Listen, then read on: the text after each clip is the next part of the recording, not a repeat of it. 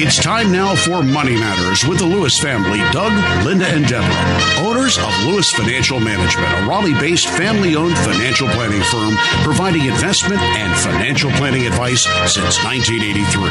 Doug and Deborah are certified financial planners, CFPs, who can answer any of your questions about investments, retirement planning, and estate planning. Why not call Doug, Linda, and Deborah right now at 919-860-9783 with your financial planning questions. That's 919-860-9783. Now, here's Doug, Linda, and Deborah. Investments offered through SFA Inc. Investment advice through Lewis Financial Management. SFA Inc. and Lewis Financial Management are not related entities. Hello, North Carolina. This is Doug Lewis, certified financial planner, once again welcoming you to Money Matters with the Lewises, Doug, Linda, and Deborah Lewis. Money Matters has been providing you with a personal financial hotline for all your questions about investments, estate planning, tax planning, money management, and retirement planning for over 30 years. Well, good evening, North Carolina, and thanks for joining us once again on Money Matters with the Lewis family. This is Linda Lewis. And this is Doug Lewis, certified financial planner. And this is Deborah Lewis, certified financial planner. Hey, Leonard. This is Doug Lewis, certified financial planner. Hi, Leonard. Deborah Lewis, CFP. How can we help you this evening, Leonard? Yeah, I want to know, how can I get my taxes reduced? I've been paying an enormous amount of taxes over the years. And I seem to can't get a handle on it, so I'm trying to figure a way to reduce it. Well, tell me a little bit about you, because there are both tax shelter strategies and tax shelter investments, and we utilize both of them in our office with our clients. How old are you, Leonard? Just turned 50. 50 years old. All right. Are you still working? Yes. Income, approximate? About $40,000. $40,000 income. Married or single? Married. Wife's income? About $20,000. All right. So combined income between the husband and the wife, about $60,000. Any other income coming in? Yeah, but military retirement is about $1,000 a month. So about $12,000 military retirement. That brings you up to $72,000. Just trying to see what kind of tax bracket you're in and so forth. Any other income coming in? That's it. All right. Well, I'm going to itemize for you the three major tax reduction strategies. You may be already utilizing them, but the first strategy, of course, is the home mortgage. Do you have a mortgage on your home? No, I don't own a home. You don't own a home, so that one's not available to you, okay? The second strategy in reducing taxes under the current tax law is charitable giving. Are you giving to charity? No. All right. So you're not utilizing the second one. The third one, retirement plan contributions, is contributing to your employer's retirement plan if you have one. Does your employer offer a retirement plan? Yes, they do. 401k. All right. Do they have a match? Yes. All right. And are you contributing up to the match? I'm doing about 5% of my income right now. And how much is the match? $1 a dollar. Dollar for dollar? How far? Up to 6% or to 5%? 6%. So the first thing you could do is you could increase your contribution to get rid of that. Well, it does two things for you. Number one, to get that extra free money that your boss is offering to give you, you've got to increase your portion. If you increase your portion, you also reduce your taxes. So that's the first thing. That's the first thing of those three that you could do. Now, do you have any losses? Do you have any personal investments, mutual funds, or anything that's not in retirement accounts? No. All right. Well, the fourth item won't affect you either, and that's capital loss carryovers. So of the investment strategies to reduce taxes, or of the tax reduction strategies, the only one available to you is the 401k, and that one, of course, you should do. Now, the second set of methods of reducing taxes are tax shelter investments, and I will tell you there's only one current one under current law, and these are drilling for oil and gas. However, in your particular income range, I don't think I would recommend it for you. In other words, you can and there are investments out there, allow you to take an 85 or even 90% tax write-off by investing in oil and gas deals. They're risky because if you drill for oil and gas and you get zero, then you lost your money. The IRS gives you a 90% reduction, but it's still it's too risky for someone at your income level, I would say. So, but Leonard, when you began your question, you said, "I want to." Is it based on last year's taxes? You just feel that you're paying too much, right? Now I owe about $10,000, but now I'm down to about $5,000 because they took my return last year. So, and I looked at my W-2 this year, and I paid over about $2,500 in federal and about $1,500 in state. Me and taxes being withheld. So, are you talking about your quarterly estimates? No. No, I was talking about my W-2. So you're estimating that you'll pay about $3,500 this year in taxes? No. The one I'm saying is that's how they withheld from my paycheck. That's how much they took out.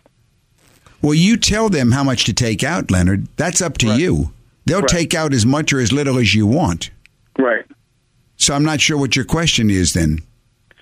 Well, like I said, my question is I just want to reduce the amount I'm paying because, like I said, I overpaid this year on purpose, so I wanted to pay taxes. Oh, okay. Okay. Then the way you can do that is, go ahead, Deborah. Well, I was just going to say increase the number of exemptions. Right. And then that way you're paying zero or as low as you can on taxes. Yeah, if you increase the number of exemptions, tell your payroll to increase the exemptions, then they will go ahead and withhold less. Okay. Does that help? If we can help you any more, give us a call at the office, Leonard. Yeah, that's what I was going to say. Leonard, it might be as simple as just making that instruction. But if you have any questions, give us a call, 919-872-7000. And thank you very much for your call, and good luck. Yes, and thank you so much. Yes, thank you for your call. And Leonard, thank you so much for your service. Well, Doug, Linda, the next usual conversation piece is, well, if I'm preparing for taxes, what about this cost basis? That is a very big problem for many people. I would say it's even a conundrum. Big question. Did you sell an investment that you held in a regular taxable account last year? If so, you better prepare for a struggle or at least a brush with this crucial but confusing area of the tax code. And it goes by the name of cost basis. And many investors find it baffling. They don't understand what is cost basis. So when someone is asking you what your cost basis is or what you need to report as your cost basis, at its simplest, it is the original price paid for an investment. That's right. That's right. So if you purchase an investment, it's what you paid for it when you bought it. That's right. However, if a taxpayer buys a share of XYZ company for $20 and sells it for $25, his cost basis is $20 and his taxable gain is $5. That's right. That's exactly the way it is at its simplest form. However, it gets much more complicated than that. For example, let's say you bought a mutual fund 10 years ago for $30,000 and you sold it in 2013 for $60,000. You might think that your cost basis is $30,000, and so a sale of $60,000 means you're going to pay tax on $30,000 of profit. But it's possible that the tax you owe is only $10,000 because your cost basis changed. And I know you're asking, well, how is that, Doug? Yeah, how does a cost basis change? Well, let's say a mutual fund that you bought has been producing dividends along the way.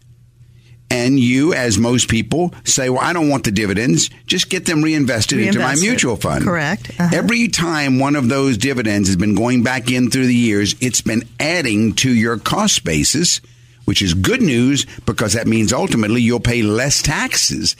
Okay? But keeping track of those changes in cost basis is very, very difficult. And many taxpayers really, and many taxpayers, people really are struggling with cost basis record keeping because sometimes these things transactions can go back for decades. They can go back for decades. Actually, to help the confused and discouraged to keep them from cheating, Congress actually passed a law in 2008 requiring financial firms to track cost bases for certain assets and then report it both to the customers and to the IRS after a sale. So it's there. You can call your brokerage firm and ask them if they can help you with your cost basis, and they may or may not be able to help you. But it's really tricky because you can lose money easily without even realizing it. Now, there's another whole issue on cost basis that gets even trickier. And what is that, Doug? Well, and now you have to understand the rules for a basis on inherited assets and gifted assets. Okay, so here, this is not something I bought and watched my dividends be reinvested, but here's something that Grandma left me. Right. I inherited, so I didn't buy it, and now I've got to figure out what the cost basis is. Right. Let's say you had a $100,000 mutual fund that you inherited and you sold right after Grandma died because it went to you. Okay. Well, zero taxes because your cost basis jumped up. It's called a step up in basis to the value at death. So now the basis was the value and the value was the value, and there's no tax at all if you received it by inheritance. Nice. But it gets a little tricky if that $100,000 mutual fund that you sold was not inherited from Grandma, but Grandma gave it to you the day before she died as a gift. Yes. Now you could end up with taxes as much as $30,000. So it depends on whether you received it by gift or received it by inheritance. The tax basis, the cost basis, will differ drastically. So this is knowing the rules. You really have to understand the rules of cost basis. And I would say the best way is to work with a certified financial planner. That's what we do with all of our clients. We track their basis on their inherited assets, on their gifted assets, on their mutual funds, and so forth. That's what your financial planner should be doing for you. And during the week, if you have questions or you would like to schedule an appointment, we at Lewis Financial Management LLC have been advising and managing client portfolios and providing comprehensive planning services to clients in the Triangle and all over the state, according to the principles set forth by the College for Financial Planning in Colorado.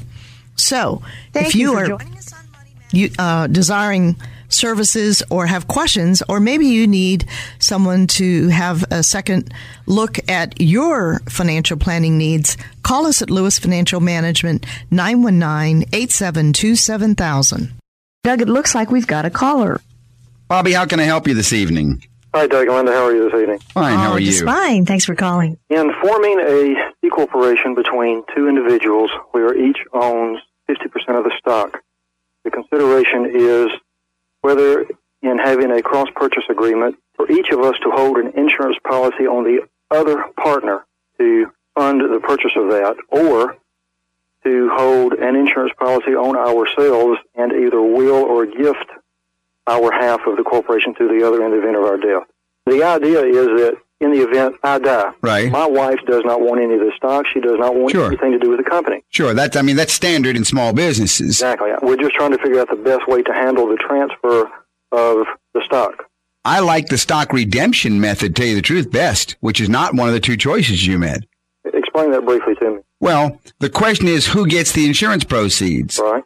The fallacy in the one that you laid out as choice number 2 is that she writes it in her will that she's going to do something with the stock. Well, how does your partner know when she changes her will? Or how do you know when your partner changes his will? You wouldn't know that, so there's no control. Right. Let's put it the other way. Your partner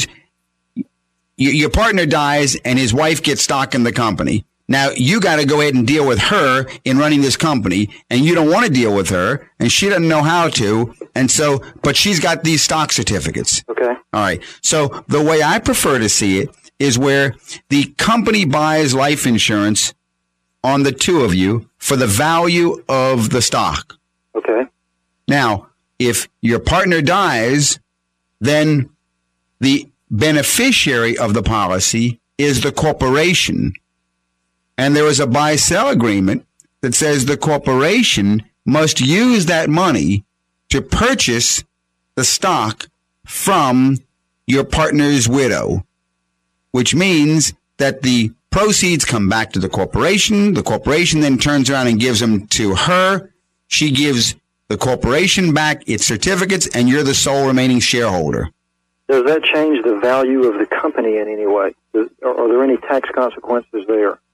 Well, there are some pros and cons tax-wise in both the cross-purchase and the stock redemption method. And I would have to go out and I'd have to go ahead and spend some time with you laying out the pros and cons of each. Mm-hmm. But I generally like the method of a stock redemption because you can use it all as as a deductible expense to the corporation. Mm-hmm. Okay. And yes, it will go ahead and increase the value, of the corporation, but I don't think that's a major issue here.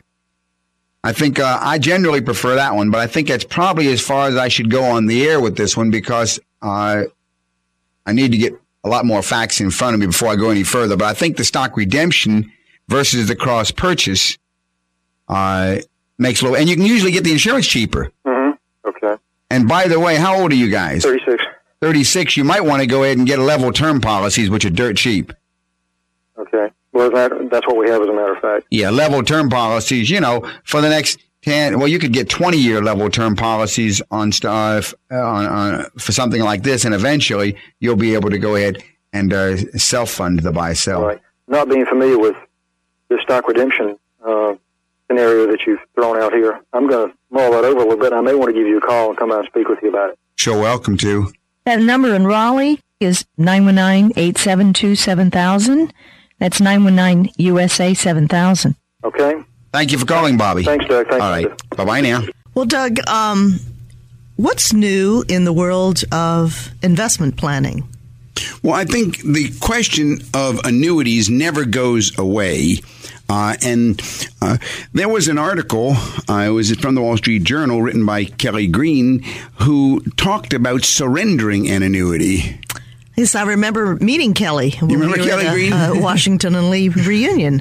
I was happy to find out, of course, I went to W&L University years ago, and Kelly went to W&L, and now she's writing for the Wall Street Journal.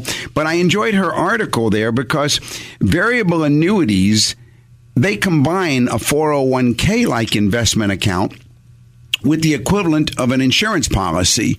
They appeal to investors approaching retirement with sort of like a promise of guaranteed regular payments that could reset higher if the policy's underlying investments do well. But the products usually have higher fees than plain vanilla immediate annuities, which just start paying right away. So we've got this issue of what about surrendering the annuity? Now, variable annuities, by the way, are complicated enough.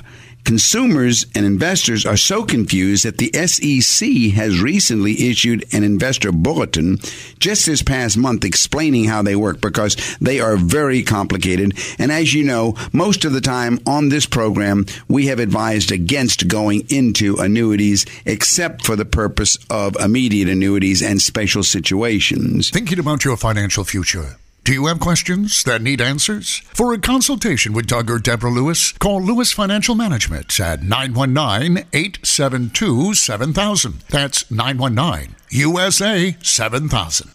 So basically, this article is quoted as saying that insurers have sent out a flurry of letters in the past year informing annuity owners that their accounts are being shifted into more conservative investment options unless the owners opt out.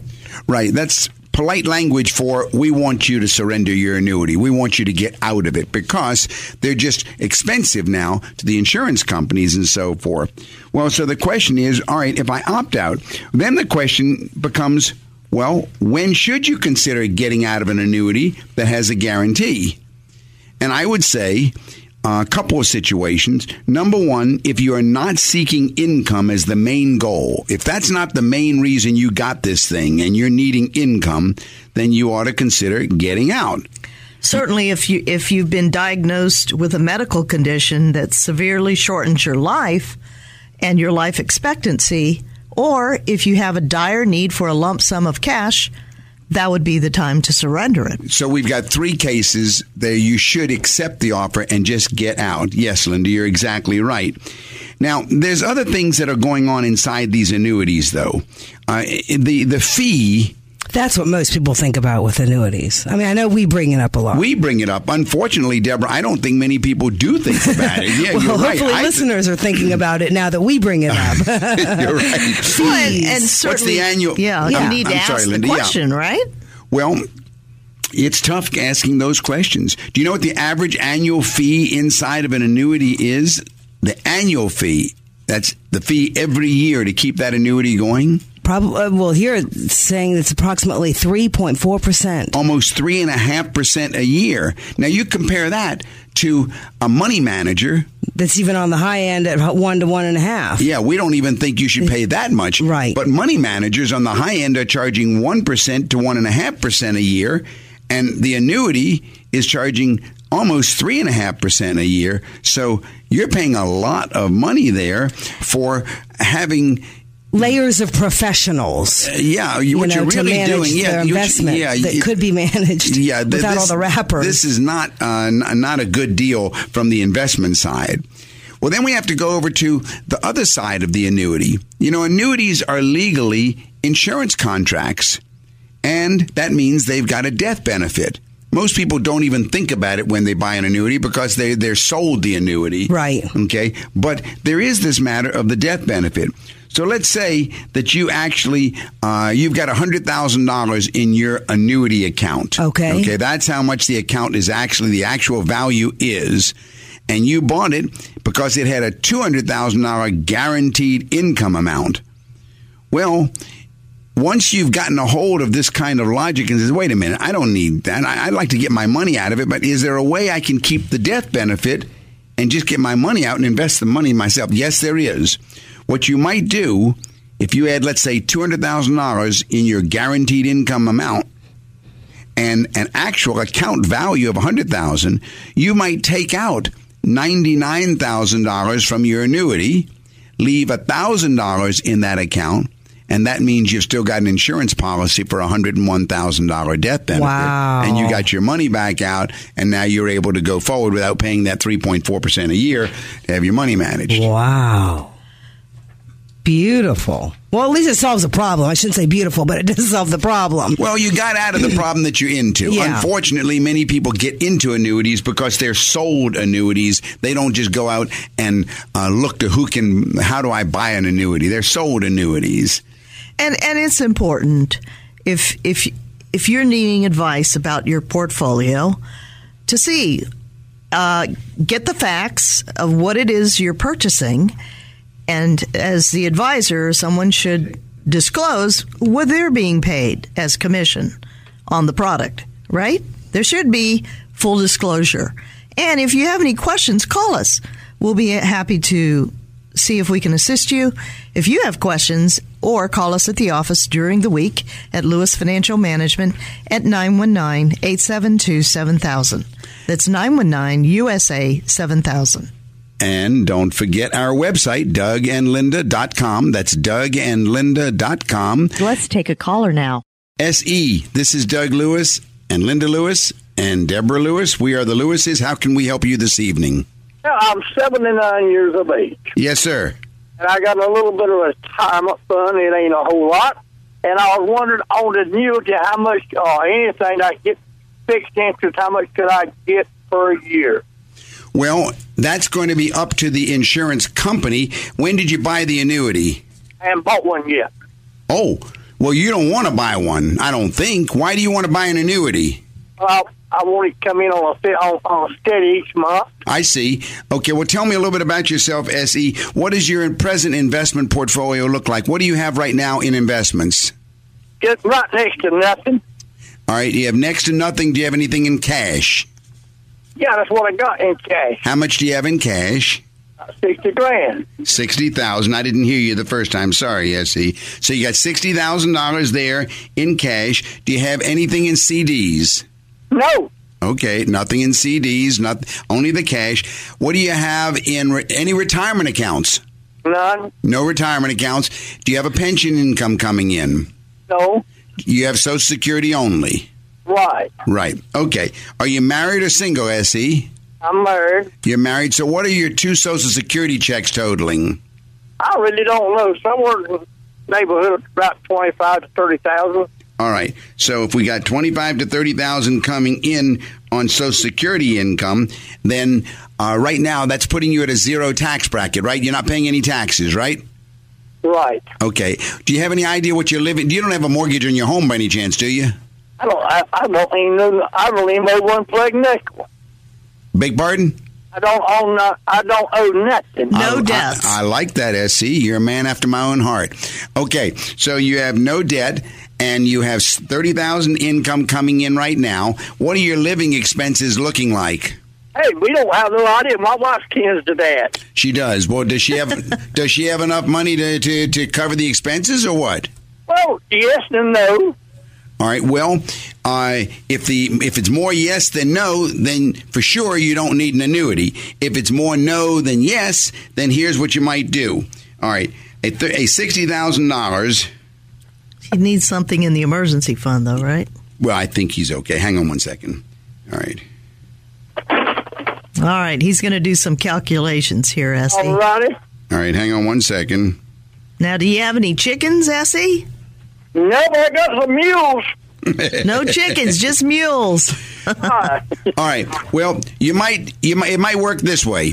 You could go ahead and with a $60,000 annuity, you might be able to get, let's say, and I don't have anything in front of me on the annuity side, but I'm going to say that you might be able to go ahead and get maybe $300 to $400 a month. And will it eat my annuity up? Yes, it would. In other words, it would not eat your annuity up while you're alive, but it would be gone when you die. There's nothing left. On the other hand, the better way, I think, to do it would be to go ahead and take that $60,000 and put it, let's say, in mutual funds that will give you a monthly income that looks and smells like an annuity. And there you might be able to get, you might be able to get about $300 a month, but you don't give up your $60,000.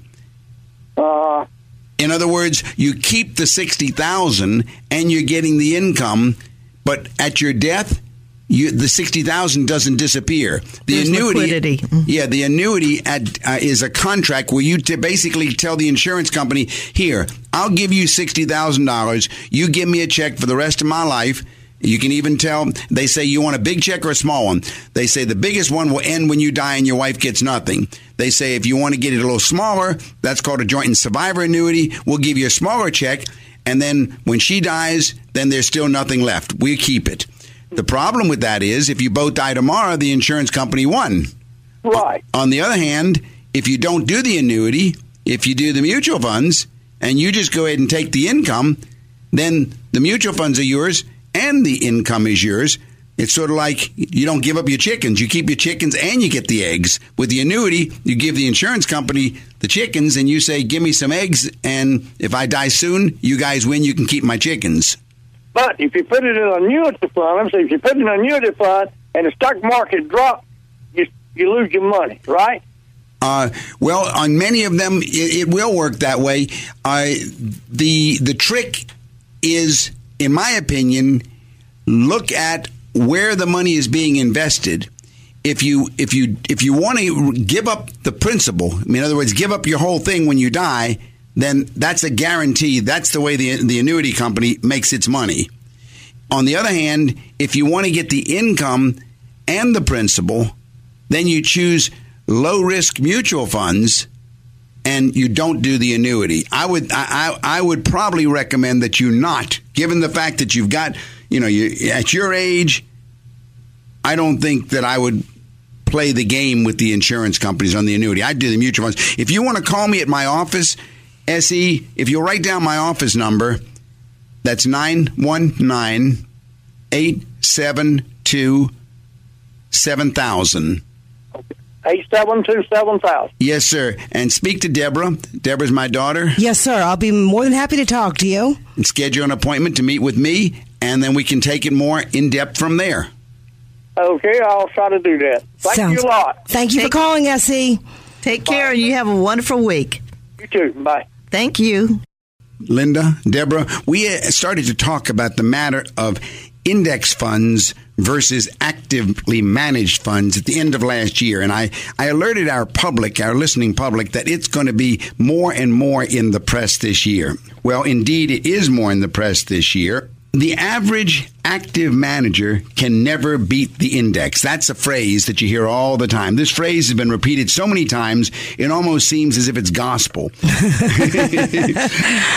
They can't beat the index. Actually, there is a measure of truth there, but taken as a whole, on average, active managers did beat their benchmarks about half of the time. But we have to remember, not all active managers are average. And that's the important part. That is. Some investment managers have distinguished themselves with a proven track record of consistently outpacing index funds. And so this matter of what kind of fund do I want? Do I want an index fund or do I want an actively managed fund is very important. There have been a lot of articles recently that are touting the index as this is the way to go. Index investing. They've reignited the whole issue. Well, and several of them have cast a negative spotlight on actively managed funds and their fees and returns. That's right, Deborah. Well, I'm glad that Don Phillips, the editor of Morningstar. What did he say? He jumped into the fray, and he said the active versus passive debate has been grossly overplayed to the detriment of many fine actively managed fund shops and to the intelligent investment discourse. You see, the argument for the superiority of index investing over active investments has been accepted and adopted by a significant number of academics, and yet active management, so the argument goes, is unable to outpace any respective index for a variety of reasons, ranging from the drag posed by fees to the efficient market hypothesis. And this is what they were saying. That's right. Okay, all right. But much of the literature in favor of index investing uses, quote, the average active manager, end quote, to make this point. So they're bringing in this whole broad paraphrasing lumping everybody together. And we believe this is a flawed way to frame the issue, akin to concluding that because an average person cannot dunk a basketball, that no one can dunk a basketball. That's right, Deborah. Well, obviously, some are playing at a higher level, and using the average to characterize an entire industry obscures the fact that there are investment managers that have consistently added value over a variety of market cycles. That's right. That is exactly right, Deborah. If we look at 1993, at that time, 63% of active managers beat index investing. Then 1995, only about 19% of active managers beat the indexes. But lo and behold, in the year 2000, almost 75% of active managers beat the index. And that's impressive. So you go year by year by year and you realize, wow, there are some real active managers that are beating the indexes. Why do I have to go ahead and suffer just index investing? Because you remember what happened in 2008. What happened to the index in 2008? When it went down, everything went down. So if you're investing in the market, then as the market goes up and the market goes down, you're riding that wave. That in 2008 was the time when people were calling me saying my 401k that's invested in the S&P 500 index is now a 201k. I've lost 50% of it. Right. So just to go with the index investing, I think is not the way to go. You need to look for active managers that have consistently outperformed their index year after year after year. And I think that's the biggest thing that people can do is look for it based on the manager. Who's managing the money? Because if you're writing a check for anything that's large in your life, much less your financial future, you want to know who you're handing that money to. You want to know who that manager is. I like that thought, Deborah, because if I'm going to give $50,000 to an index fund, to me it's like throwing it into a black hole and let's see what happens when it's in there. Well, it's a very volatile posture. It is volatile, and, Linda. But I want to know, as Deborah said, I want to know who's doing it. Who's handling the money? How are they investing? Are they trying to beat the index, and have they done so year after year? You're listening to Money Matters with the Lewises on News Radio 680 WPTF. Well, Doug, Linda, a lot of conversation goes on about intergenerational planning and the need to get talking now, with your children. You're right, because clients and their children, they have to start talking about how to prepare for things like long-term nursing care and inheritance issues before problems arise and conflicts arise. And so financial planners have to be the ones to start the conversation. And it can be very complicated, but these are the issues that definitely need to be discussed. Thinking about your financial future? Have questions and need answers? Call Lewis Financial Management for a consultation with Doug or Deborah Lewis at 919-872-7000. That's 919 USA 7000. And many clients spend a lifetime building these assets. But then at the end, they're not prepared for issues like the cost of long-term care. And many haven't properly planned for the worst case scenarios. And they aren't aware of the potential costs. So, as we know historically, that people are living longer and, other folks are having strokes. But they're still living longer, right? They are. And so a lot of these conversations about what to do, oft ignored issues are that many of our clients encounter with their children is how to portion out the inheritance once they are gone themselves. And clients and their children often aren't prepared to deal with the question as to what to do with the favorite vacation home or other pieces of inheritance that need to be divided, and whether we need to decide to sell the house or keep it because it has sentimental value, but none of us wants to visit it. So these are the types of issues. And there's also a question about how assets should be divided. Parents may want to give a larger financial inheritance to one of their children because there's a definite need. Yet it can come as a rude shock to siblings if one child receives more than the others. And like we always say, the parents and the children discussing these issues and other issues ahead of time, especially if the parents don't intend to divide equally their assets, you can avoid a lot of conflict, a lot of hurt feelings, and the whole key is communication. Very well said. Let's take another caller, Doug. Carol, this is Doug Lewis, Certified Financial Planner. How can I help you? Question about a portfolio and a retirement question. All right. 57 and 56 years old, couple, no heirs. Okay. Okay, portfolio probably about 450 to 5, made up 3/4 in IRAs and 401ks. Can you see any way to package something like that so that retirement could happen now? Yes, there's a way that we can do that. Let's break down the couple so I know who's got what that we're talking about. Okay. Give me the husband. What does he have? 120 401k. 120 in the 401k. Mm-hmm. What else does he have in his name? IRA, about 30. All right, so that's about 150,000 that we've got that's over in his name so far. Uh-huh. And of the 450 to 500, the rest of it's all in her name? She is about 100 of hers is IRA or 401k. And the rest of it is in joint stuff, savings like equity in a home. And oh, that doesn't count. I'm talking about money to live on. Money to live on, okay. Of that figure, I gave you then back out about 160 because that's home equity. All right. Of the 450, 160. Mm-hmm. Numbers are getting a little close now. If I take 450 minus 160, 290,000. If all they've got to work with is 290,000, both qualified and non-qualified monies. But is she still working? Yes. All right. So what's her income? 75, 80. All right. Now, then what are the living expenses? About $5,000 a month, but probably could be $4,000. Well, then we don't have a problem to have to live on. No, but they both want to retire. Oh, I see. You're saying that they're 57 years old and 56 years old. Right. She's still working and she's making about $80,000, but she'd like to retire. And his retirement monies total about $150,000 combined IRA and 401ks. Her retirement monies, it looked like they were about $100,000. And altogether, the whole kit and caboodle of what they have jointly and the two retirement accounts total $290,000. That's it, right. Okay.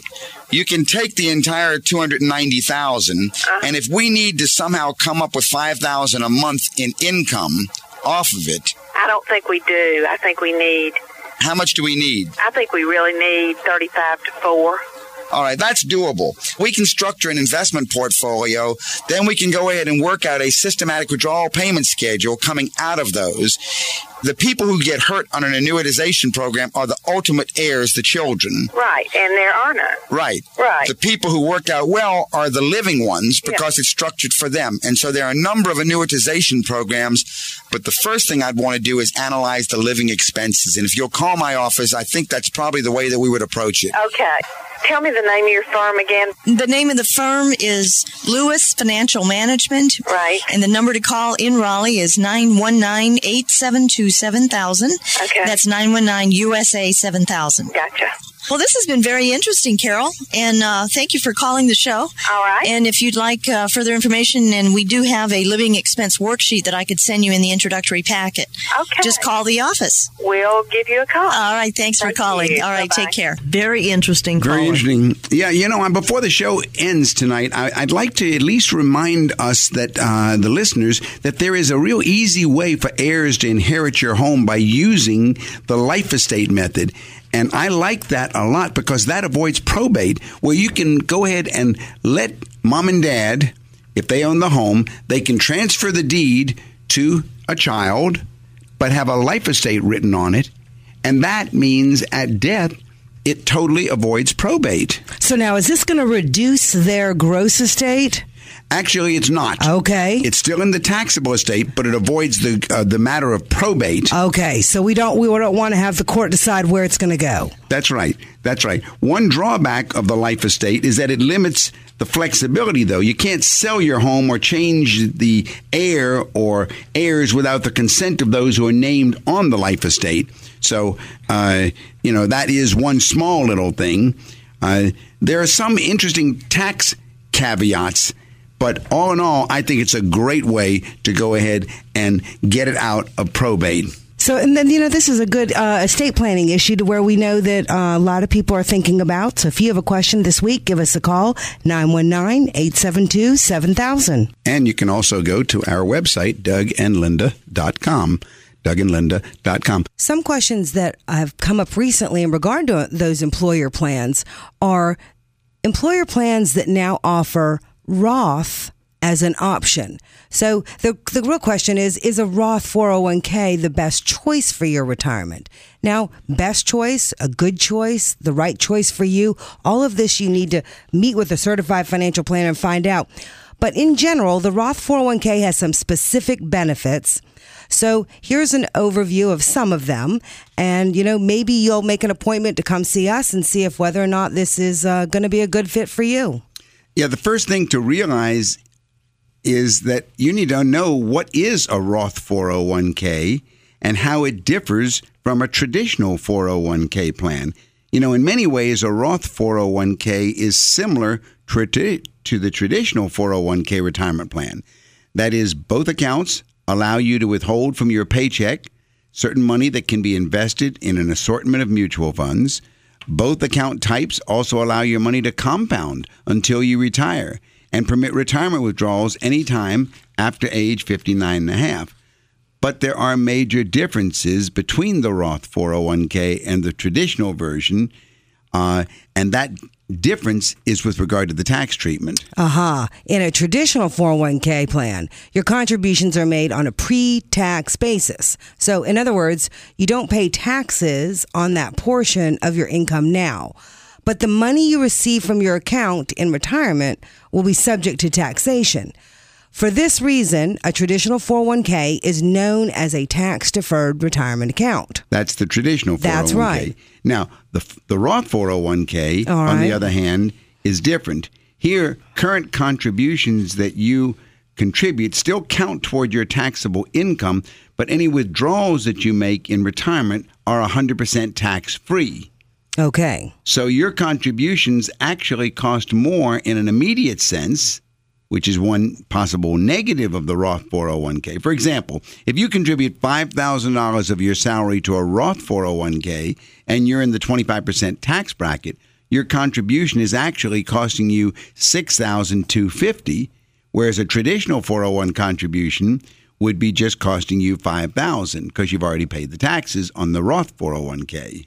Okay. You have questions. The Lewises have answers. For a consultation with Doug or Deborah Lewis, call Lewis Financial Management at 919-872-7000. That's 919-USA-7000. So what's the long-term effect? Well, the long-term effect is that you'll have more usable money once you reach retirement. Contributions of $5,000 per year for 35 years could grow to more than $744,000 if we assume 7% average annual investment returns. Now, what is it with the Roth account? Well, with the Roth account, you'd effectively end up with more money since you could literally withdraw the entire amount without paying a penny in taxes. When you take it out, it's all tax-free, whereas if you took out that $744,000 from the traditional the traditional 401k, it would cost you hundreds of thousands of taxes. So if you're in a higher tax bracket by the time you retire, paying more now could work in your favor. Okay, so basically it boils down to when you'd rather pay taxes, now or after you retire. That's right. And there is another major difference, and that is that there are no required minimum distributions in the Roth 401k. On the other hand, traditional 401k users they're required to start taking distributions when they're 70 and a half years old, what we call the RMD, the required minimum distributions. Roth 401ks are not subject to RMD stipulations. Both account types, both of them, I'm sorry, Linda, but both account types allow for elective contributions of up to $18,000 for the present tax year 2015. And they allow your investments to compound year after year without paying capital gains taxes, dividend taxes, and both accounts allow your employer to do a certain amount of match. What I wanted to say is that for some of our listeners out there who may be approaching 70 and a half, what we do in our firm is we do hypotheticals, right, Doug and Deborah? That's right. That we can assist you in looking at the big picture because, you're going to look at all the sources of your income in retirement. So you're going to look at if you have a pension, you're going to look at Social Security, maybe you're taking some investment income, maybe you've got some rental income if you've got rental properties. But whatever the sources of income, once your age comes closer to 70 and a half, you want to determine, what am I going to do with this extra income? What about the taxes? This is what we do in our firm. That's right. That's right. I mean, it's all of those areas that come together. It's deciding where you want to put excess income that you are not using to live off of, which is what a retirement plan contribution is. If you have excess income that doesn't need to be investing, then you have that opportunity. You're right, Dubs.